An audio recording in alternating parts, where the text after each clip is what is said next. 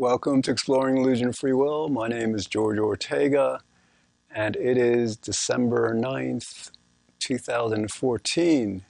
Special show today. We have a new co-host. His name is Chandler Klebs, and we'll be introducing a segment that he'll be in once I get through this intro. And Chandler is he's very concerned about issues related to life and death. And he has the belief, he shares the belief with me and many other people, basically, that to the extent we can understand that everything's determined, then we can lessen a lot of pain and suffering and minimize death. And Chandler's, one of his focuses is he believes that also to the extent we can overcome this illusion of free will, we can help have fewer abortions. He refers to himself as the anti-choice determinist. And we'll get into that actually in the episode after this. But all right, so what we'll do is now we're going to take a break, and Chandler will have a clip that lasts about 12 minutes. Then when that's done, I will come back and just talk some more. So, and since Chandler is actually refuting free will, he's going to be defining it the way we ordinarily do in the beginning. So, all right, so here's Chandler. Thanks. I am Chandler Klebs, and I'm going to refute free will. But first, I'm going to define it. Free will, as I'm defining it, and many dictionaries do, is that we are 100% in control, that our choices are free choices that are in no way affected by prior causes or anything outside of our control. And that's obviously false, and let me explain. First of all, we don't choose our genetics. We don't choose our hair, skin color, gender, traits of whatever nationality, whatever. We don't choose our genetics at all. Because to do so would basically mean that before we were conceived, we chose which two people had sex. And I don't claim that responsibility, and I don't think anybody else does either. So aside from the fact that we don't control how our own bodies develop, our own DNA and all that stuff, we also don't choose how we're taught or what we're fed. All the experiences that we have in life, we don't choose those because that is determined by all sorts of other living and non-living things. And that's just a basic fact. I mean, there's things outside of our control. So what I'm saying is we're not 100% free, but then when you think about it logically, if everything has a cause, it's pretty much like we're not in control at all. And this is where it gets interesting, because when people talk about free will, they really mean that they have a will. They say they're making choices. They say, of course I have free will, I'm making choices. But every choice has a cause. Everything we do, we have a reason for it. Now sometimes we don't know the reason why we do things.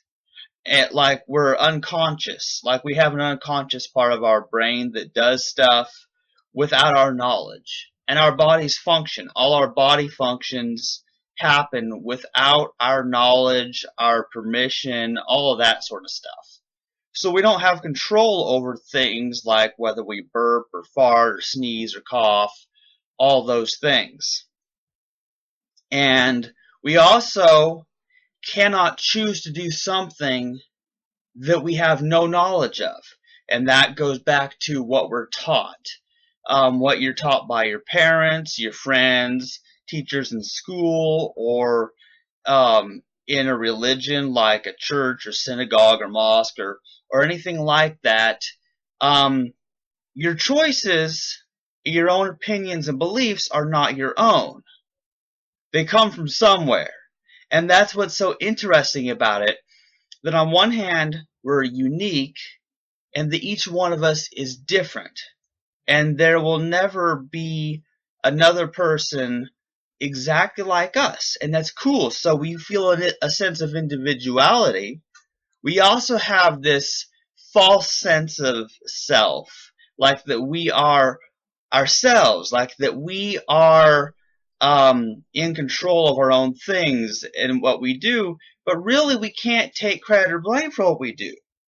I mean, if you make a decision and it's based off of any information, whether someone told it to you, or it's in a book, or you just observe something um, anywhere, like the behavior of some animal. You studied the way a grasshopper hops or whatever.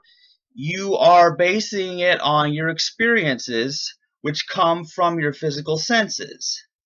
So if you're, Helen Keller, you're blind and deaf, then obviously you don't have the freedom to do anything that people with sight and hearing can do. Now, there's freedom of action and freedom of will, which are separate things, because freedom of will would imply that we can choose our own desires, choose what our desires are. That would mean being able to choose what foods we like or don't, what tastes good or not, choose what gives us pleasure or pain, choose things like, sexual orientation, that sort of thing. And we don't really have that kind of choice. And you might be thinking, well, who really cares if we have those kind of choices or not? Well, for the most part, the individual doesn't care. And that's the beauty of it. Because if I'm doing what I want, that makes me happy. People generally are happy when they're doing what they want. So it's not really a problem. The only time it becomes a problem is when what one person wants and what another one wants don't match up. When two people can't both get what they want, and this is the source of conflict. This is the source of, all kinds of broken friendships and marriages and that sort of things. When you have disagreements and sometimes you have arguments and terrible fights or even wars. But the reason that it's helpful to understand that this belief in free will, that we can even choose our desires and our emotions and all that kind of crazy stuff, I mean, if you overcome that, then you don't blame people in the same way.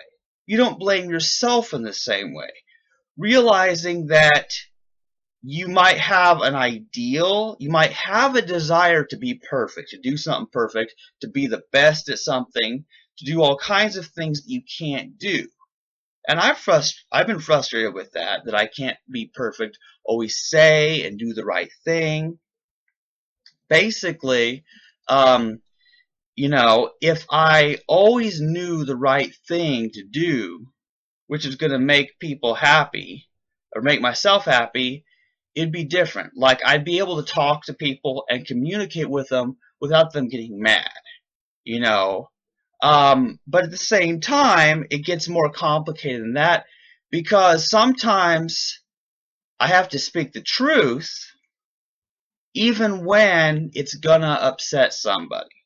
Because I'm honest, and honesty right there, the desire to be honest and tell the truth, means that I don't really, that's another reason I don't have free will. Like, I'm honest. I'm going to say what I think or know is true, even if other people don't like it, when it needs to be said. And that's just kind of what happens. And the fact that we also have a desire to be relevant to people, to be connected with people.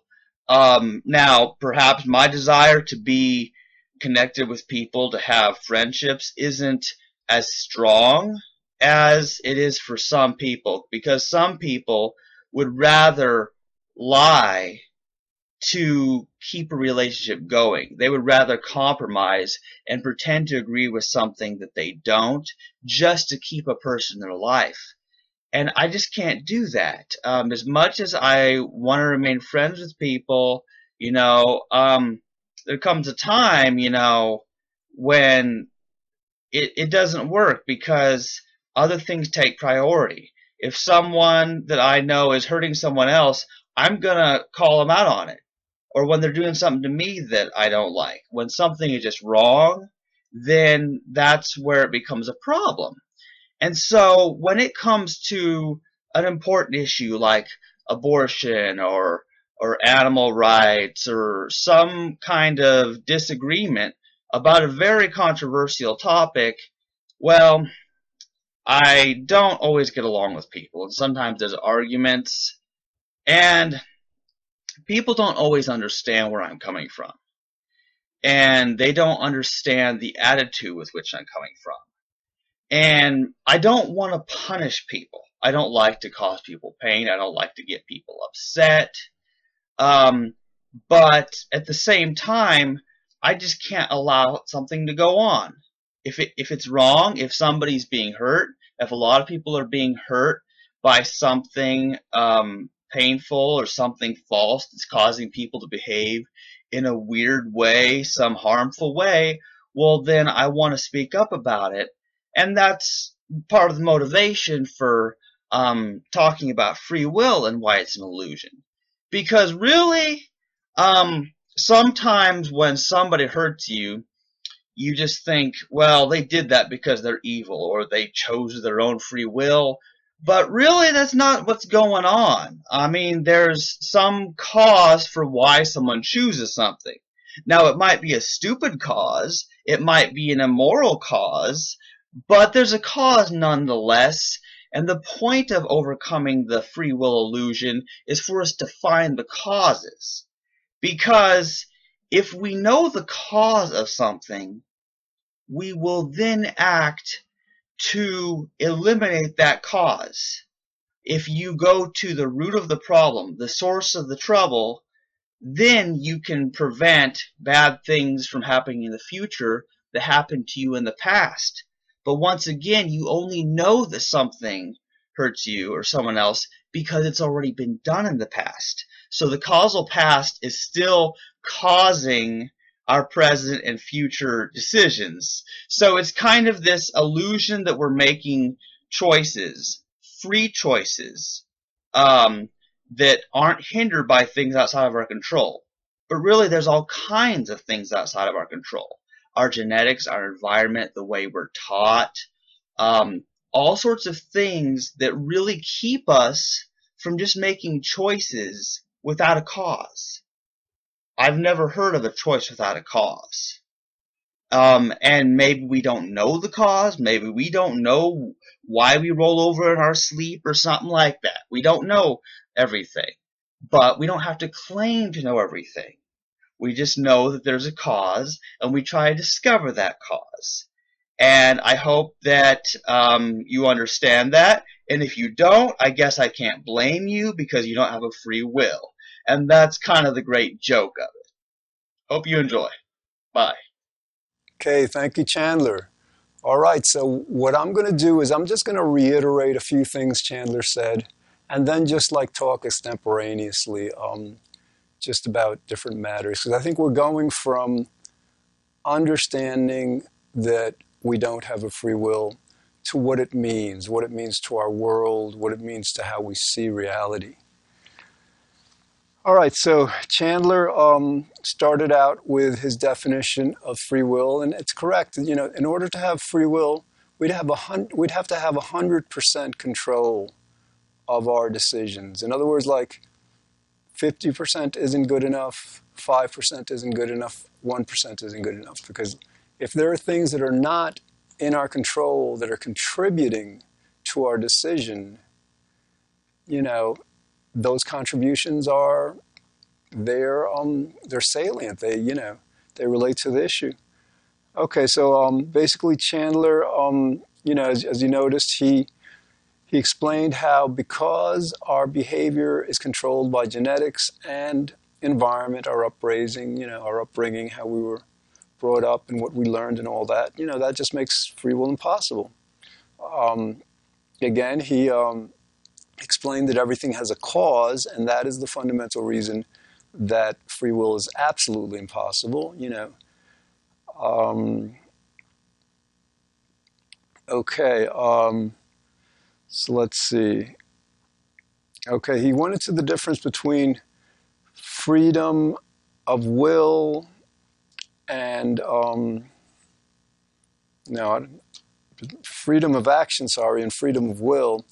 I mean, in a certain sense, what happens is that, like, you have to have the will to have the action. You have to, like, decide before you can act. So, like, if you don't have freedom of will, you certainly can't have freedom of action.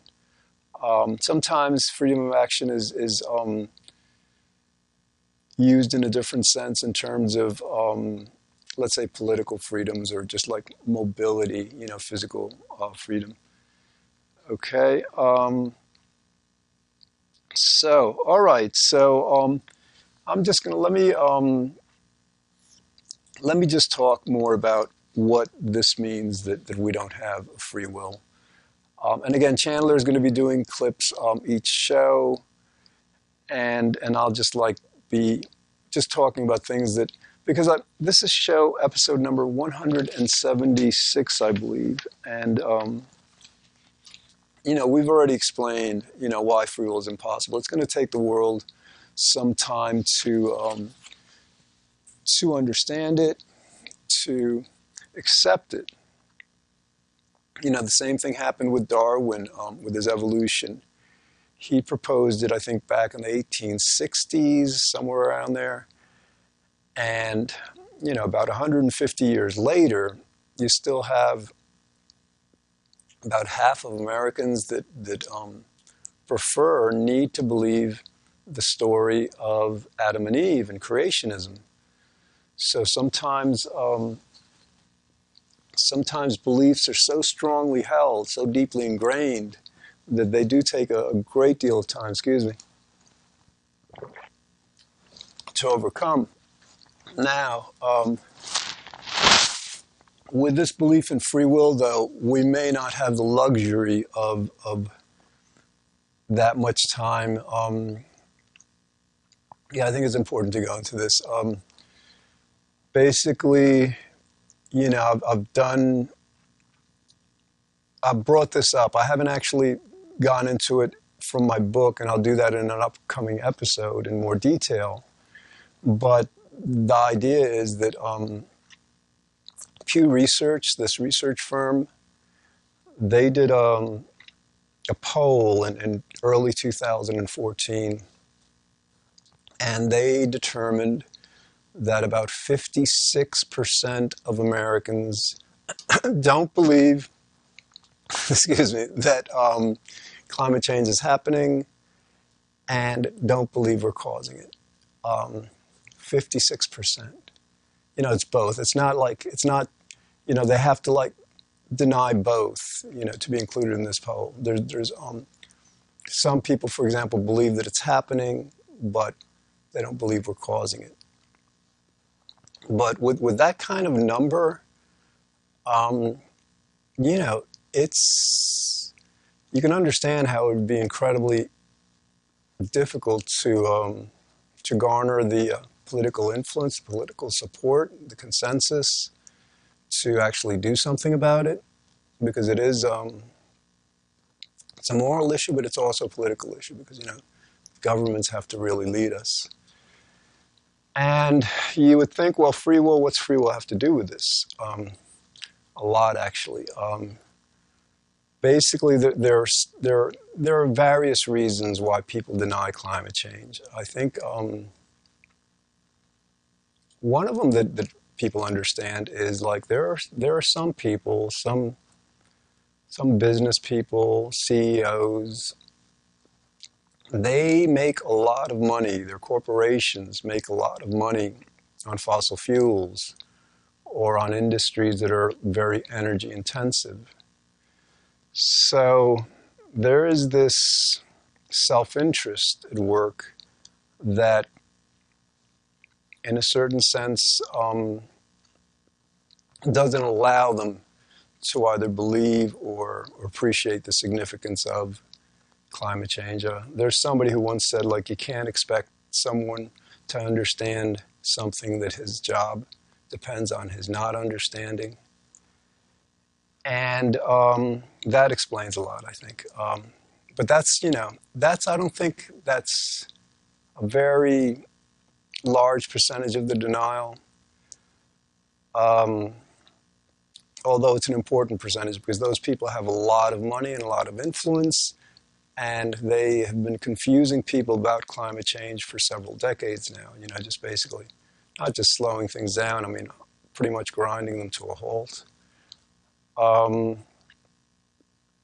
Other people, so I would put that, the first group, just a ballpark figure, maybe like at most 10%. Of this 56%. And then, then I think there are people who, there's 4 groups, I think, in total. There are people who just cannot accept that climate change is happening because it's too horrific, it's too horrible. They can't believe, let's say if they believe in God, they can't believe God would do this to the planet,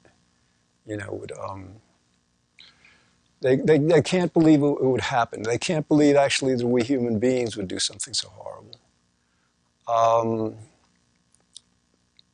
Another group I think is very religious, and this is and so like the second group might be around, I don't know, let's say 20%, 30%, I don't know. Then there's another group that are very religious, and they actually, it's not that they necessarily deny climate change, but they believe that it's some kind of like divine presaging of like a rapture, the end of the world, the apocalypse, Armageddon. They have various scenarios for, end time prophecies. And so, with that group, and that might be about 30% perhaps, of the 56%, they may believe it's happening, they may not, but they just don't consider it very important. And so the last group, which I would guess is maybe like 40% of this 56% that are in denial about climate change, they, I believe, they are denying that climate change is happening and that we're causing it because of the free will belief.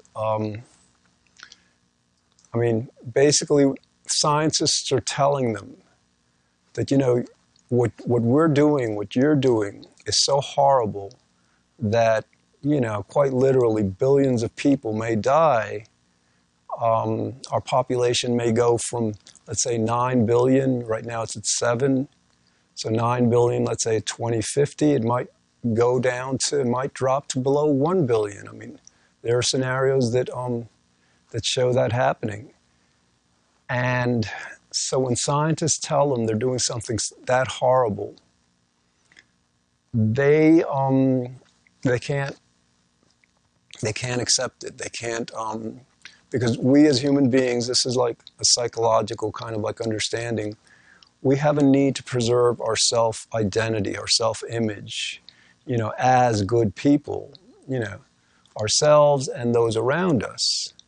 So what happens is the scientists tell them, you're doing something really horrible.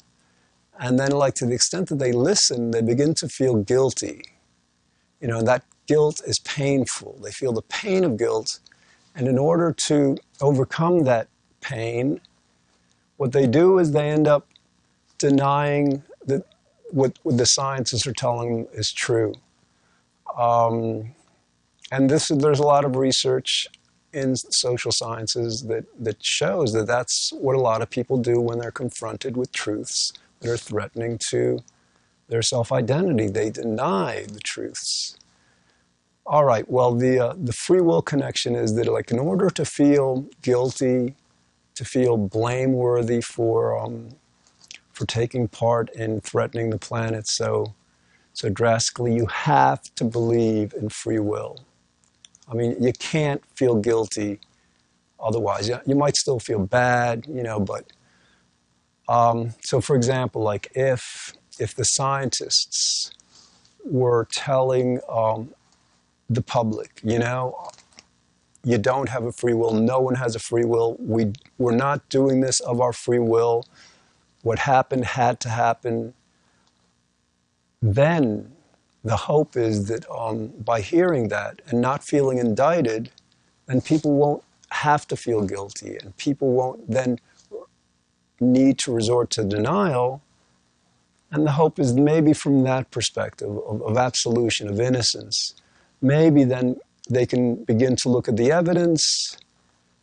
And, some people might say, well, if people don't feel responsible for having caused climate change, maybe they won't feel responsible for fixing it, for, doing as much as we can about it. But, I would tend to believe that people are concerned with their children and their grandchildren and their great-grandchildren.